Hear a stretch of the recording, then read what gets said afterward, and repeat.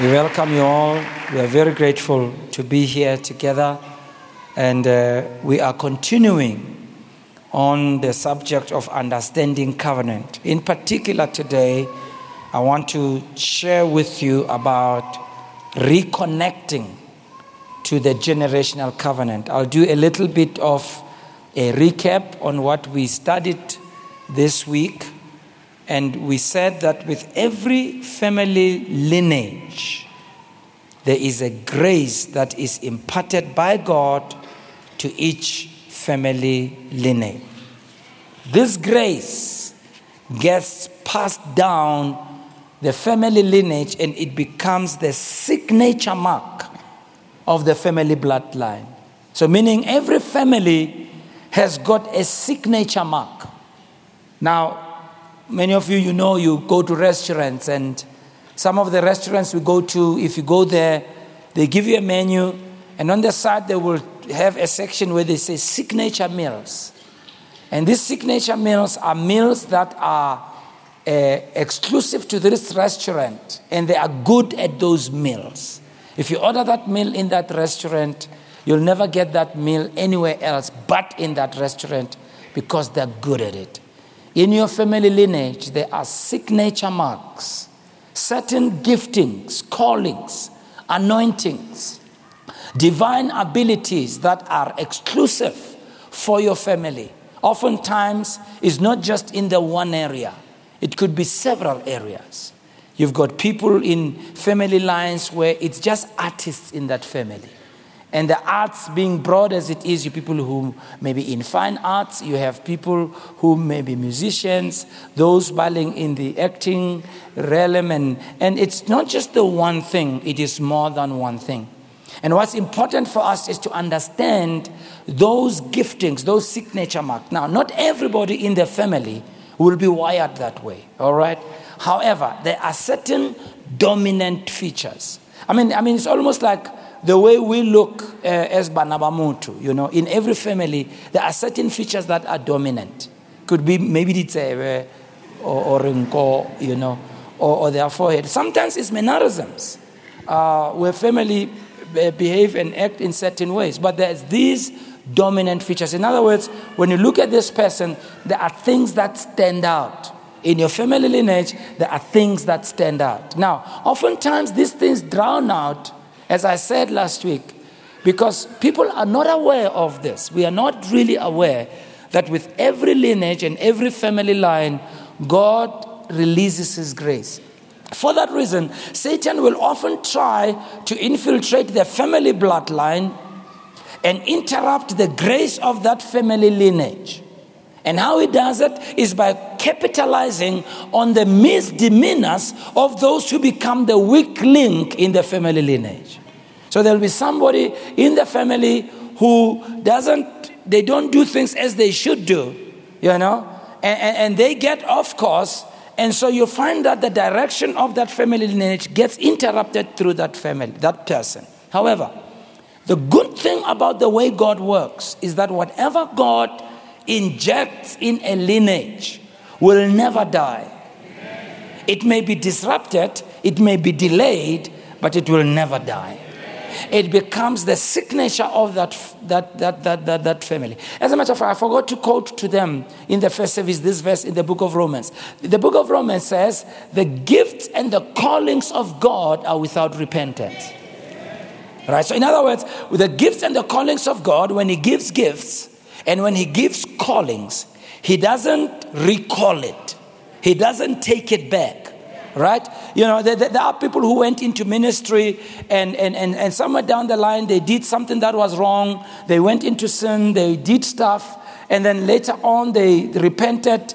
And then, now they are okay. And they wonder if they should go back into ministry. And I remember the one story I heard of this man who, he had really done what was wrong, went away, came back into ministry, came back to living right. But for many years, he just worked a secular job. But he just could not run away from the fact that he wanted to pastor a church. And he didn't know, so he went for counseling to another pastor and said, look, this is what I'm feeling. And this pastor said, look, the gifts and the callings of God are without repentance. Amen. See, when God marks you with something, it's permanent. Amen. Are you understanding me? When God's called you into the ministry, for instance, it's permanent. It's permanent. Even if you may have a false start, or you may be detoured, or you may be detracted, God doesn't recall or take back the calling, right? God doesn't delete it. It can be you who puts yourself in a situation where things don't work out, all right? So the only one who can stop it is you, and of course if you allow Satan in your life. Amen. Only you. But when God calls you, that call is permanent. He doesn't recall it. Are you there, Bazalana? So in your family lineage, there are certain distinctive features, signature marks, giftings and callings, anointings and mantles that really belong to your family lineage. And because they've come by the grace of God, it's things that you are good at them, even without trying hard. Because it is just the way God has hardwired you. You are inclined that way. You are, when you have families of people, Babinang, even the kids there. Yeah, you listen to a 4-year-old, they sing so well. And they can hold the note. And they're good. So even taking them to music school, go Eda fella. To bring other disciplines and other areas of knowledge, but they can hold the note. They can sing. We were actually, I was surprised. It was my first time to hear this. When we were with Kong Hee in Singapore, he was telling us that, his wife is being treated and so on, and she has to go through surgery and so on for the hips, and I don't know if she's doing hip replacement, something like that. Because the wife was involved in arts. Her name is San. She was a pop. She was involved in pop culture. She used to sing pop music, not dirty music, neutral music. But she was also a gospel singer and very involved as a dancer. And she was very good in the arts. She's just inclined that way, San. And now years later, they have to do an op on her. And he said that's because she really her bodily features were really not inclined to dancers. I didn't know that people who dance well is because they are hip, they are hip bone and their joints are much more looser. They are more looser. So I go to stay if you want it. It's actually medically true. That people have a referral, but dance. Hey, we're not supposed to say it's a hard to dance. But even their bodily features are inclined towards. There are people by Lord, they see somebody at like a new dance style and they just do it.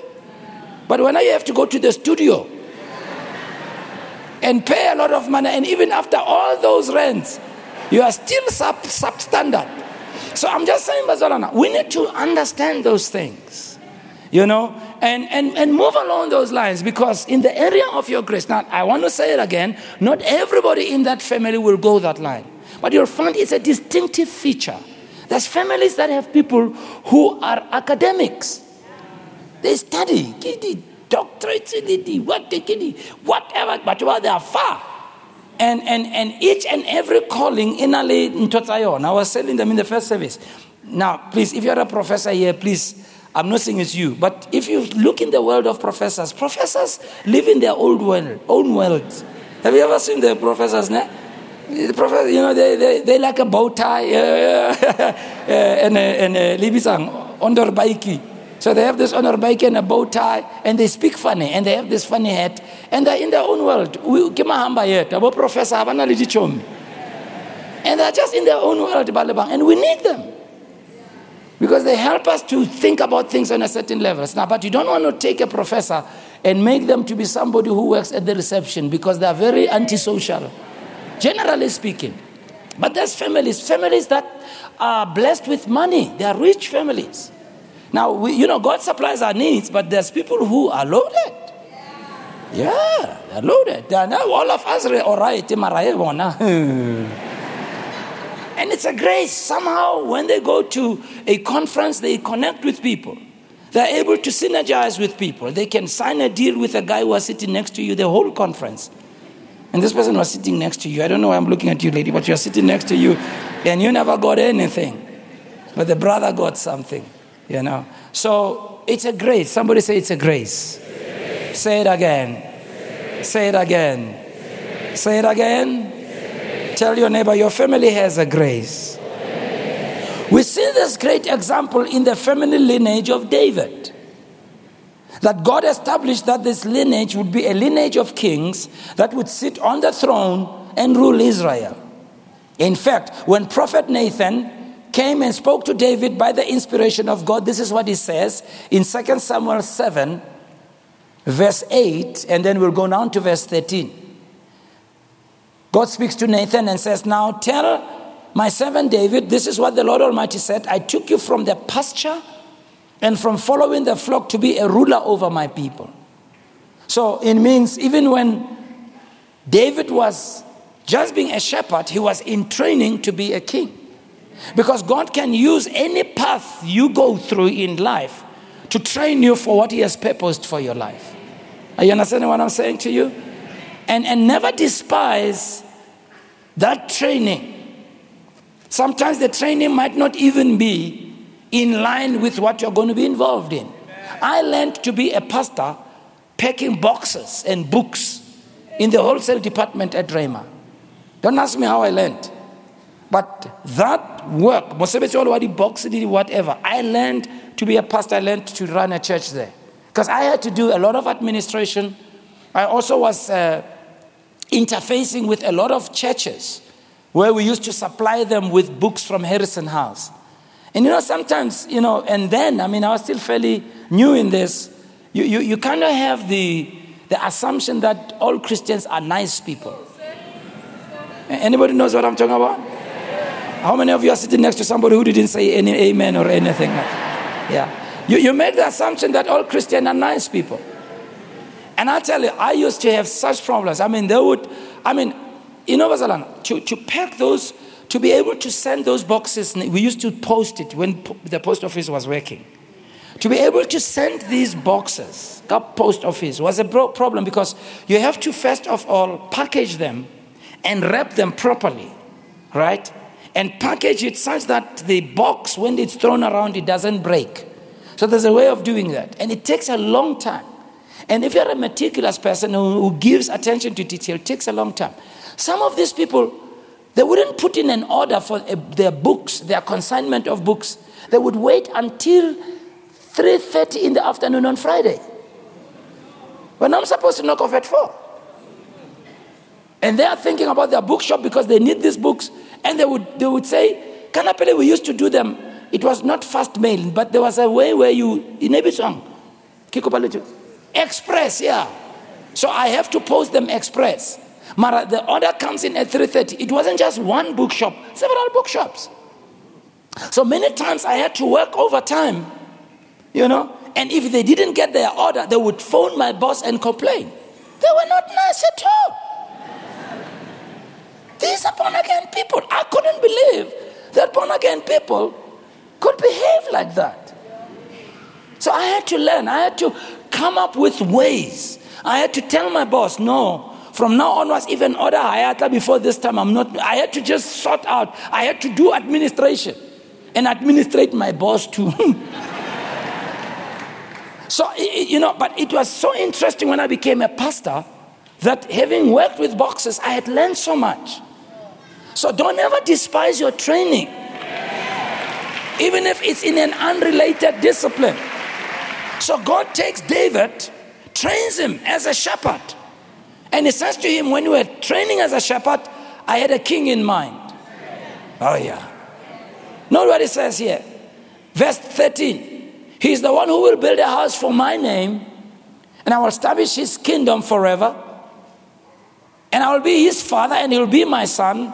When he does wrong, I will punish him with the rod of men, with floggings inflicted by men. But my love will never be taken away from him, as I took it away from Saul. Wow. Whom I removed from before you. Your house and your kingdom, note, your house and your kingdom will endure forever before me. So this is a double-barrel prophecy, right? The one line on the natural line is that your lineage will become a lineage of kings. I'm injecting in this family bloodline people who will rule. However, there's another side to it, that your kingship or your lineage and being a king is a prefiguring of the King Jesus Christ, whose kingdom will be forever. So it's a double barrel thing. So God brings David in to be a king, as we see this. Know this, your house and your kingdom will endure forever. Your throne will be established forever. So Nathan reported to David all the words of this entire revelation. So what happened? David becomes a king. He walks in the ways of the Lord. After him, it was Solomon. After him, it was Rehoboam. After him, it was Abijah. After Abijah, it was Asaph. After Asaph, it was Jehoshaphat. After him, Joram. Then Uzziah, Jotham, Ahaz, Hezekiah. And then to the scripture that we read the other day in the book of Chronicles, 2 Chronicles chapter 33, we read about Manasseh. After Manasseh, Amnon and Josiah. And with regards to Josiah, the Bible says Josiah, being the 14th generation from David, right? He comes into leadership as a king. Unfortunately, his dad, Josiah, was not exemplary. His dad, rather, Amnon, was not exemplary. He lived in a wrong way. He became the weak link. He didn't follow God. But even worse, his grandfather, Manasseh, didn't follow God either. So this young man comes in a family lineage of kings. He has no reference point immediately of anybody he can learn from. And yet, God doesn't in any way overlook the fact that he has injected that seed in the lineage. And Josiah becomes wise enough to say, I can see my forebears, they went off course, some of them. I can see what God did in my family lineage get corrupted. Let me find a way to reconnect with what God has placed in my family lineage. I heard about David. I knew about David. Even if I don't know him, I haven't seen him. Can I connect to the spirit of David? Because in every family lineage, there's somebody in your family line, Bazalana. Noma wonku muntu gine erongo, guno muntu lapo, all right. They may not be fully born again. They may not even be church going. But they are a people who they live properly. They are nice people in your lineage. And David says, I'm going to connect with David. I'm going to connect to him because in him there was this promise and he tried to fulfill what God had called him. But all these other people, these other generations went off course. And so a very amazing scripture that we read here. Let's read it together. It says, let me go back here. It says, what does it say? In 2 Chronicles 34:2, it says, and Josiah did that which was right in the sight of the Lord and walked in the ways of David, his father. So he reaches back 14 generations to reconnect to the grace that God had put in his family line. Why? He understands the grace might get corrupted, the grace might get detoured, but the grace cannot be deleted. Yeah. And I have a suspicion that for some of you, this is where God has placed you in your family lineage. Somehow God wants you to be the Josiah in the family. How many of you are sitting next to Josiah who's not saying amen now?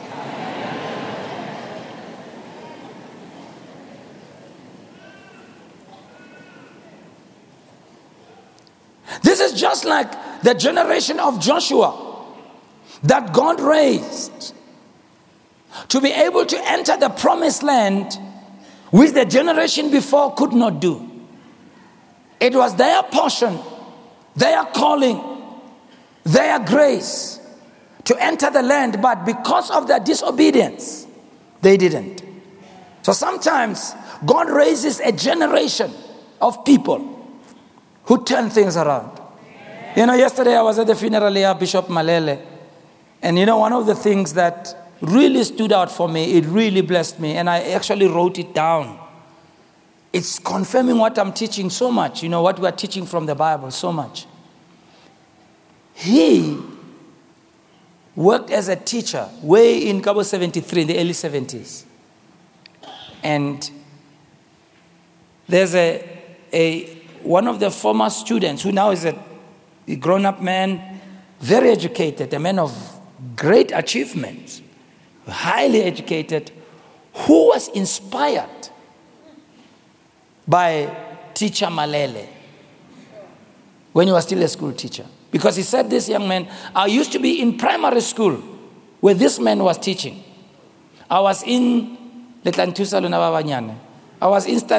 4, grade 6, right? Nigelo was standard 4, and I knew when I pass Hakeyako grade 7, he would become my class teacher. So I would be exposed to this man. And he says, the thing that attracted me to him is that the first time I heard about him, people were saying, that man, when he prays, God listens. He says, I was 12 years old. That so encouraged me. He said, I was 12 years old when I heard that, but it made a mark in me. And I came from a dysfunctional family. Things were not all right, but when I heard about this man, I said, I want to meet this man. If possible, I want to come in his class, and I want him to be my mentor. When he passed and went into the next class, go grade 7, Mfundisi Malele went to university. Yeah. But God being God, years later, they met at the university. Yeah. And this man actually has written, he has a thick thesis like this. He talks about many things, but he has a whole chapter where he talks about Bishop Malele and how he influenced his life. Yeah. And I mean, the man is a man of stature. I mean, he's kind of a guy. Hey. And I was sitting there thinking, here's this young man. Here he is. He's from a family that gave him no hope. But you can connect to somebody. Some of you, the environment here, just being here, it is God's way. You go vusa this thing. Because the gifts and callings of God are without repentance. Yeah. And you are the one who's a Josiah. That's why, go away. You are not accepting the status quo of your family. Yeah. Something in you makes you uncomfortable. Like I was saying last week. And because you're uncomfortable and you're behaving differently, but was ends up better. Now we get better and gonna go high. It's because you're trying to reconnect with the lineage. And so we see in the time of Joshua that God can raise a generation. The late Bishop Malele, he was at Tafluo, University of the North. In the same time as Cyril Ramaphosa, our current president, Labon Mabasa, Kenneth Mishwe, Lydia Mishwe, and I didn't even know Mosintla. And he also became one of the presidents because Cyril Ramaphosa was also the president. And as they quoted the names, I realized at that time in that university, God was raising a group of young people. Yeah. It was just a season. But I'm telling you, exactly what I'm seeing in our church now. In the hunger I see in our 30-year-olds, our 20-year-olds, our teenagers. In the way they hunger for God. They are attracted to God. I'm telling you, it might not happen in my lifetime. It's fine. But I'm telling you, you watch what is going to be coming in the next 50 years or so. Yeah. Some of it we will see it. 10 years, 20 years. There'll be a group of these young people everywhere in society whose initiation is now. and God is putting a mark on them as they come for prayer, as they come to word explosion, as they come to Bible study, as they go to their cell group, as we pray for them, as we worship, as we preach about generations. uNkulunkulu is doing something in their hearts and is depositing something in their hearts. What is going on, Basalana? God is at work. At work. And I was struck by it. And then I went back and you've heard me talk about Go Youth Alive. Our group, Go Youth Alive, we were just a group of young people. We came from different churches. Most of us were from mainline churches. Dutch Reformed, Church of England, Fura.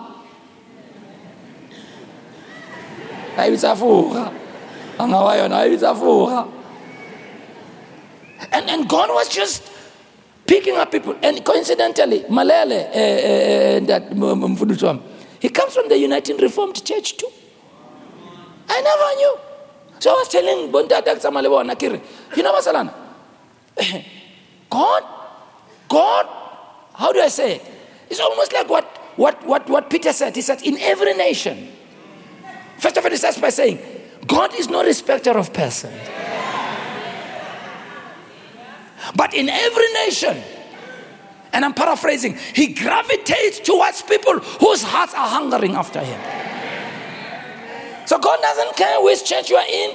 God doesn't care which country you are in. God doesn't care how old you are. God doesn't care about anything. All he is looking at hungry hearts. And when your heart is hungry for him, your heart is thirsty for him, God will meet you at the point of your need. And God will give to you to the same proportion of your hunger. If you are very thirsty, he will pour out a lot. If you are not thirsty, he will give you just enough. But God, and I was looking, I said, look at all these leaders. They're in different places of leadership. They're high-powered leaders. God was raising a generation. Like I said, sometimes even when God raises up, we get detoured. Yeah. But God can raise a generation. Like he raised the Joshua generation, which would be the generation that would get into the promised land. They would do what their predecessors couldn't do. But in order for them to do that, Mamelang, they had to make sure they don't get trapped by what trapped their predecessors. Because every one of us, we're going to have to fight the demons of the previous generation. Yeah. In your family, you're going to have to fight the demons of your family. Yeah. What brought them down, what destroyed them, you're going to have to stand up against it in Jesus' name. It's not going to be easy. It's not going to be delivered to you on a silver platter. But let me tell you something. It is doable because all things are possible with God. It's doable. You have to put up a fight. You have to be resolute. You have to be single-minded. You have to be willing to be ostracized, misunderstood, talked about, criticized. You have to be willing for them to walk away from you, to be called all kinds of names. You have to be willing for all of that. Mara, you see, you have no time, Wena, to feel sorry for yourself because you understand what I'm doing is not only going to change me, it's going to change my generation and bring my family life. Can I hear a shout? Hallelujah there. So the Joshua generation comes up and God says, I want you to pick up 12 stones. And these stones that are 12 that we read about, they signify specific biblical truths or covenants that we need to commit to, or biblical truths that may have been overlooked by the previous generation, lay dormant. They were always there. Anytime God's going to do anything great in your life, there will always be T's and C's. Even if it is God's predestination to use you, he doesn't just use you in jail. You have to put yourself in an environment that is an enabling environment. That's why most people miss it. See, because they say, God said this to me. So, God called them into the ministry, but they don't pray. They don't fast. They don't read the Bible. They don't attend church. They don't connect with other leaders. How is God going to?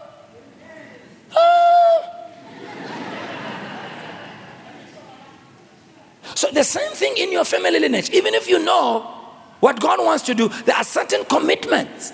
There are certain things you must start working on and holding on to and practicing. We called it last week the Nazarite vow. So God tells the Joshua generation 12 stones which represent 12 truths. And I want to start with the first one of them. You are blessed enough, Luna, to cover a bit. The first service, I couldn't even cover it. The first stone is the stone of humility and simplicity. That's where we ended last week. Watch this, Bazarana. The Bible places high value on humility and childlikeness. If God is going to fulfill anything in your life, you're going to have to walk in humility. God saves, sustains, and gives grace to humble people. Naturally, as human beings, we are not wired to be humble. And just in case you misunderstand what humility is not being soft-spoken. Humility is not inability to maintain eye contact when somebody is talking to you. Oshalaza. That's how humility. Humility is an attitude of your heart. Humility, it's a disposition of your character. Has to do your reaction to things. And I'm going to show you humility. Proverbs 18:27 says, you save the humble. If God's going to save you, He's going to demand humility from you. Humility, one of the definitions is doing what God says, even if you think otherwise. There are people who will not obey God no matter what God says. Their opinion is a God to them. Yeah. So God saves humble people, but He brings low those whose eyes are haughty. Psalms 147 verse 6 says, the Lord sustains the humble. When you're humble, God will sustain you. There are people, when God starts doing things in their lives or they start achieving some progress of some sort, they become big-headed. And they start speaking in a condescending manner to people who are not at their level. It's a challenge. Sometimes it's hard for us to maintain success, because when we become successful, then we think everybody else is a fool. You know, and when we talk to them, we are so condescending. Like if you want to succeed in Fanam, shalala gimla. And we become judgmental. But it can be the same thing spiritually. When you become spiritually strong and powerful, you can be so condescending on other people. Same thing when you can be educated and be condescending on people who are not educated. You can be rich and condescending to people who are not rich. Yeah. And what really eats me up as a leader is to see our own black people, we who come from oppression, where we were forced by the system, made to be third-grade citizens.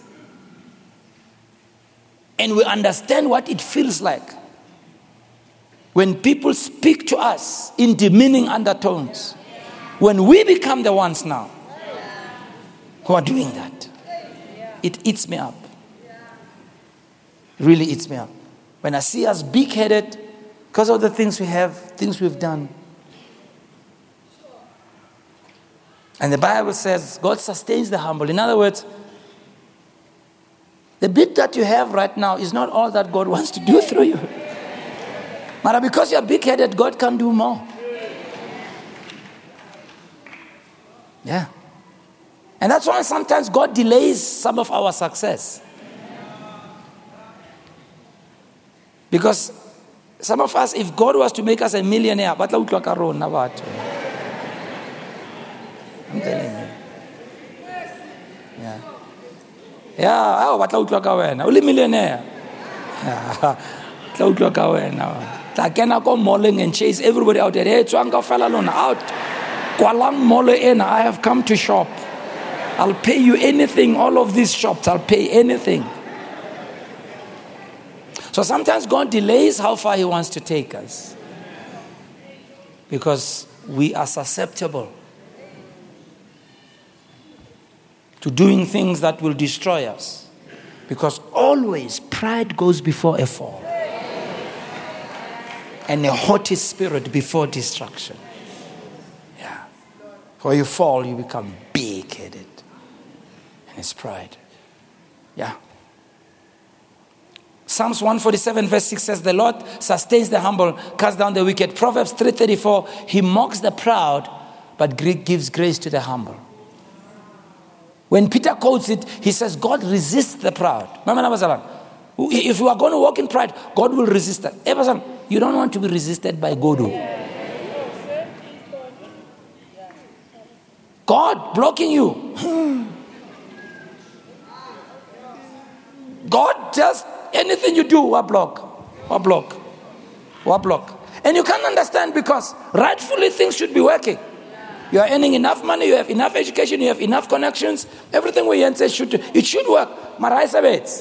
And you are binding and praying, Mara, nothing is getting bound. That's because it can't be bound. It's God who's stopping you.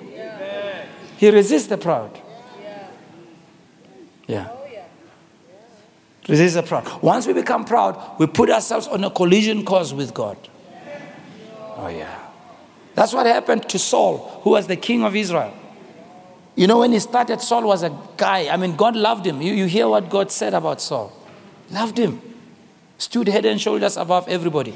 The minute he started leading, and the minute he became powerful, all of a sudden, he was pushing around the priests. One time the priest tells him, wait for me. The prophet tells him, wait for me. The priest tells him, wait for me. We're going to offer a sacrifice. Saul gets there. The man of God hasn't arrived. And Saul thinks, who does this guy think I am? I have no time to waste. Yeah, there's people who don't have the patience to wait for men of God. They've become very important. And yet, Billy, you would wait for them to be prayed for. But now that only whatever you got. So, I was in one place some time ago where I was so angry, Bazalan. I was so angry because I know this leader. I know this church. I know when they started and I know how they struggled. And I know how this man led this church so well. And when you're struggling, and and so on, usually when we start, it's not high capacity people who visit. Do you understand what I mean? Because who get dusty? No, I'm not going. Costume dry clean. Anybody knows? So he started, and he built this church. Beautiful church. And then people started coming, which is good, but there's not a problem. The one thing where I lost it is when I became aware that the very people who came, because he was trying to embrace them and so on, now they started telling him, no, Murut, many of us, we are high capacity people. We are busy on a Sunday. Okay? We have life. Yeah, and our life is not about church. Serious. Look, your services are too long. Yeah. You must just preach for 30 minutes. And say, yeah. You see, but the problem was because these people were already in leadership and Basapota Kereke. I wish you knew how tough it is for us, Baruti. Sometimes it's hard. Because you have people who are really helpful, Baldi Tusa, and so on. But if sometimes those people start thinking that they know more than you, they get deceived in thinking, so they must instruct you. They said you must modernize, you must contextualize. They throw these words at you. The average attention span of people, it has been proven by Harvard University that it is 12 minutes. And Shem, the poor Muruti listened. And I think what got me was that one of these people was transporting me. And in the process, as they're driving me, out of excitement, he's saying, we've changed everything in our church. So I'm listening, I'm curious. So now we told our pastor, we told our pastor, you can't be in church the whole day. Hey. Yeah. You must only preach for only 25 minutes or whatever. And so on. And I'm boiling because I don't have those conversations with church members. You understand? I'm invited by his pastor. This guy is not my friend. Okay? He's not my friend. I don't care what he has. He's not my friend. Okay? I'm here because of his pastor. So I didn't answer him. I just kept quiet. But by the time I got to church, I was fuming. So when I got there, the praise and I knew this church. I'd walked in with this church for years. They were vibrant. I mean, like the way we were worshiping. See how it's happening in church? We're worshiping, carefree, worshiping. We raise our hands, we go around. I got to this church. Hey, people were not even singing. Yeah. Praise and worship, 5 minutes. People were not even praying in tongues anymore. I'm steaming. And I'm sitting there. So I say, come, Muruti, how long do I have to preach? He says 25 minutes. And I'm thinking,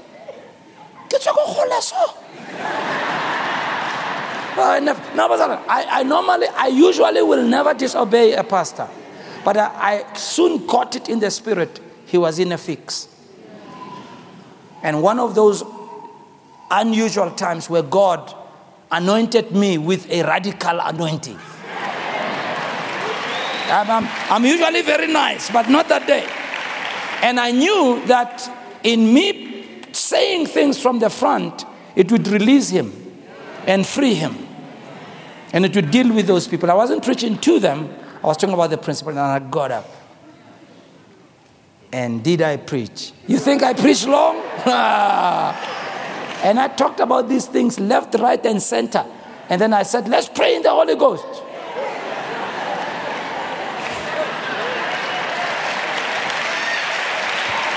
And we prayed for 10 minutes, 15 minutes. And at the point as we prayed, something broke. In the spirit, something. People all of a sudden became free, and we started singing, and people started running around, and so on. After the service, I spoke to him privately. I said, forward to you must never. These people were not even there. They were not there. One of them said, we made this church. It's just pride. You make a church, it's Jesus who builds the church. Not you. Not you. You are being big-headed. Who did you make? Now, God does use us. We are grateful for what people do. Even with us, Barcelona, I didn't build the church. Jesus built the church. We did what we could. But it is His grace. Come on now. Maybe you don't realize it is His grace. We thank God for His grace. Hallelujah. Hallelujah. Hallelujah. Hallelujah. Thank God for His grace. It's a grace to have a whole week here prayer and people come at 5 in the morning. It's a grace to have prayer in the afternoon. People come, it's a grace. And they come in their hundreds and in their thousands. It's a grace. Somebody shout, it's a grace. Mustn't be big-headed. God resists the proud.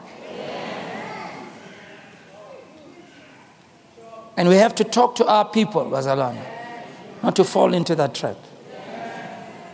That they become impossible people. There are some of our people, black people, who are just impossible people. They're just impossible people. And we see it when we go around places, but Watlang and push their weight around. And everybody must bow to them like they're God. Soga. It's only one God we have here. It's Jehovah God. Amen.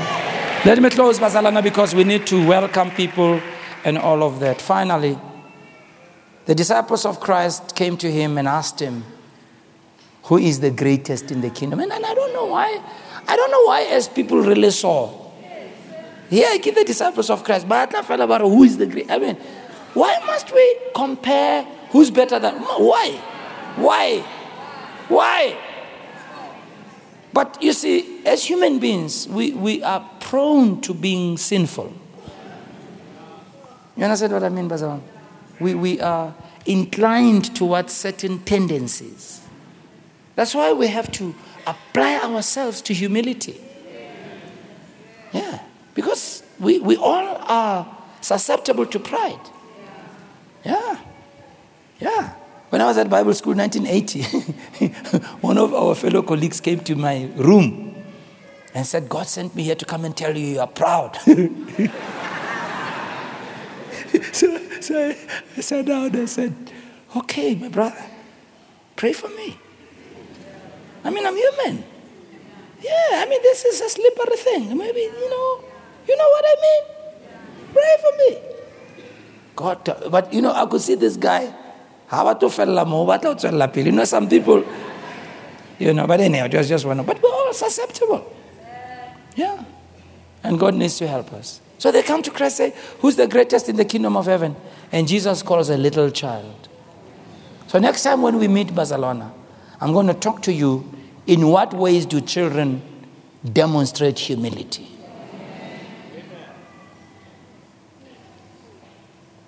And if we can embrace the attitude of children when it comes to the things of God, we will go far. We'll go far.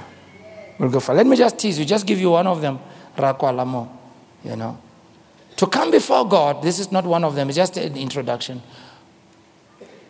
To come before God as a child, we need to strip ourselves of all our sins or doubt. And watch this, and be fully wide-eyed to learn from God. Have you seen how children are willing to learn? And anything you tell them, they believe it. They see everything. They watch everything. See, when people become proud in church, when they've been there for long, passive. It's not like when they started. When they started, they were engaged in the sermon. They were listening. They were being blessed. Verse 3, it's as if verse 2, wrong. Mole. That's not what the Greek is saying. Yeah, already, you see. So you move from where you believed everything you were told. Now, we're not talking about naivety here. We're talking about the eagerness to learn. Children are so eager to learn. So when you have a childlike approach to being a child of God, you become someone who's eager to learn. And you see it among Christian people as they grow. When people start attaining, when they're a young Christian, they are so different than when they're already a so-called matured Christian. Even worse if they're now serving in a department. It's a problem. I'm being honest, Pastor, in my own lack of understanding, I never thought in Grace Bible Church people will fight for positions. Personally, I'm being honest with you. I thought the way we teach, the way we tell people, I never thought people would. But I find people fighting for positions. A new person, and I'm thinking, hey, what is this thing? I thought these people know better. I thought we had taught them. And this is what has inspired me, I must start teaching about certain things that I've taken for granted. I thought people learn from the example we are giving. I thought people see that even when we have young pastors, we treat them with honor and respect. We take notes when they preach. We say amen when they preach. We encourage them, even if we know more than them, even if we've been in ministry longer than them. We sit under their teaching. Hey. We allow you as church members to help us. There's suggestions of things that idiots and that come from you. Even if I am the presiding bishop of many churches, not one. When I listen to a group I listen to your suggestion. Listen to your suggestion. Mara, you've reached a point now. Karu, you've been here for a few years now. Yeah. Now, and I see it with church I watch. Pela when I'm preaching Kelishabid. Some of you, your attitude just shows from the way you are sitting there now.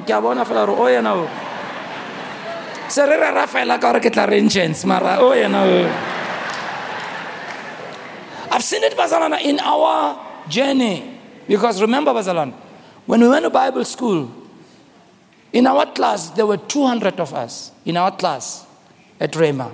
200. Everybody said God has called them. Everybody. All right. Fast forward, 40 years later, there's only about 10 or 20 of us who are in ministry as I speak. Yeah. 180 have fizzled out. Yeah. And I'm telling you, that statistic holds in so many things. Yeah. Yeah. So you talk about being sustained. It's humility that sustains. And you know what I've realized? I went and did a study with the things one has learned over the years and heard other people. I wanted to check, why is it that some are still there 40 years later, others are not there? Not in a judgmental way, we need to learn. And I noticed a trend. One of them being, some of these people, they started changing in their attitude towards the people who were their spiritual fathers, mothers, and mentors. I mean, many of those people were raised in Rhema, some of them rather, or in local churches. But the minute they graduated Rhema, they saw themselves better as their leaders. I tell you, some of them would even call Pastor Ray Kalibito Ray. I know. Yeah. I mean, Pastor Ray, they used to run leadership sessions through IFCC. I would always be in the leadership sessions. Sitting there. These guys, they are running churches, they wouldn't even go. And this is what I've never understood in life. The people who are making it are the ones who are teachable. I'm telling you. When you have a marriage seminar, it is the couples who have good marriages who come.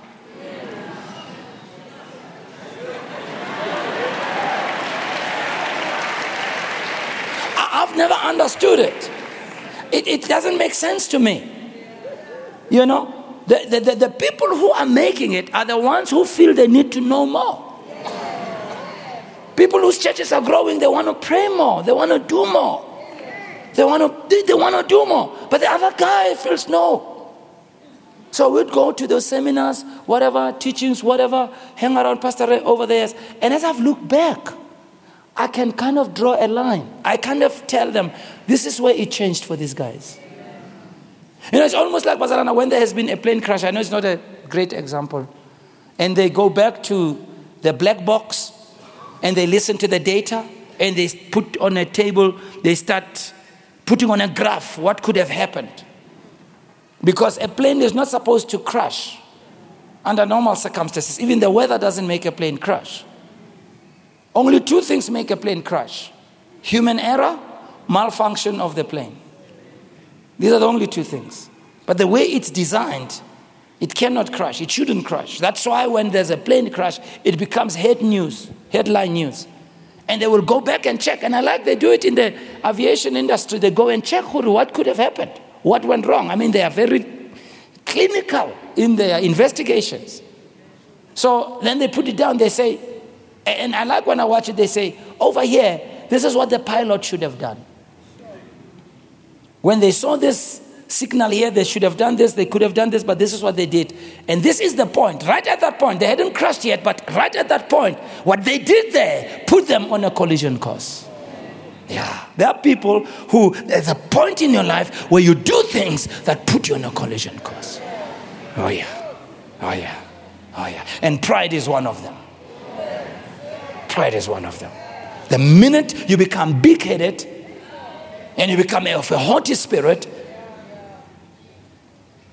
and you've been raised in a spiritual home that has raised you up, things have been good, now you're going to a point, you are not interested, you are so passive. Even when the spirit is moving, you are too matured to raise your hands or run around. It's at that point, and I saw it in many people in ministry. And we're going to learn more about how to be humble like children. And I hope you'll all be here to learn about how to be humble like children. Give the Lord a big hand of praise. Come on, give the Lord a big hand of praise. Thank you, Lord.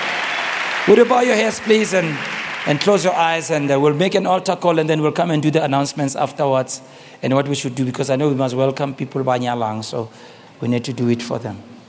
Amen. Can I have your attention, please? Some of I know service today was so. And some of you must be sitting there saying, oh, it's a hankajeko.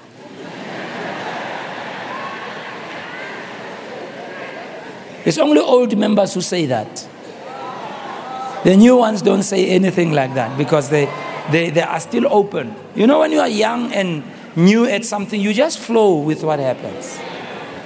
The problem is also to matured. So no, I must engage you on this issue.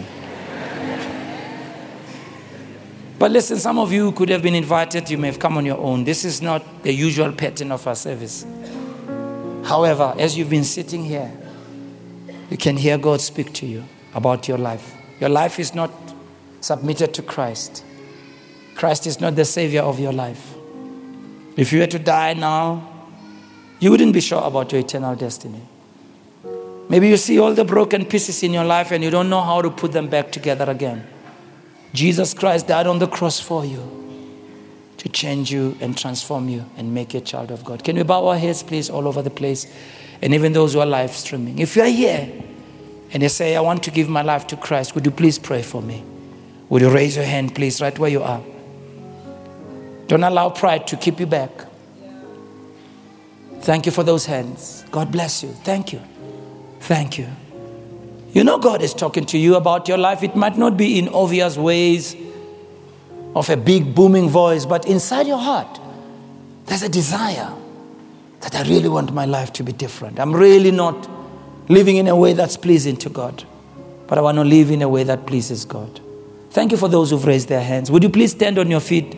Those of you who raised your hands, I want to pray for you, please. Give them a hand as they stand, please. Thank you.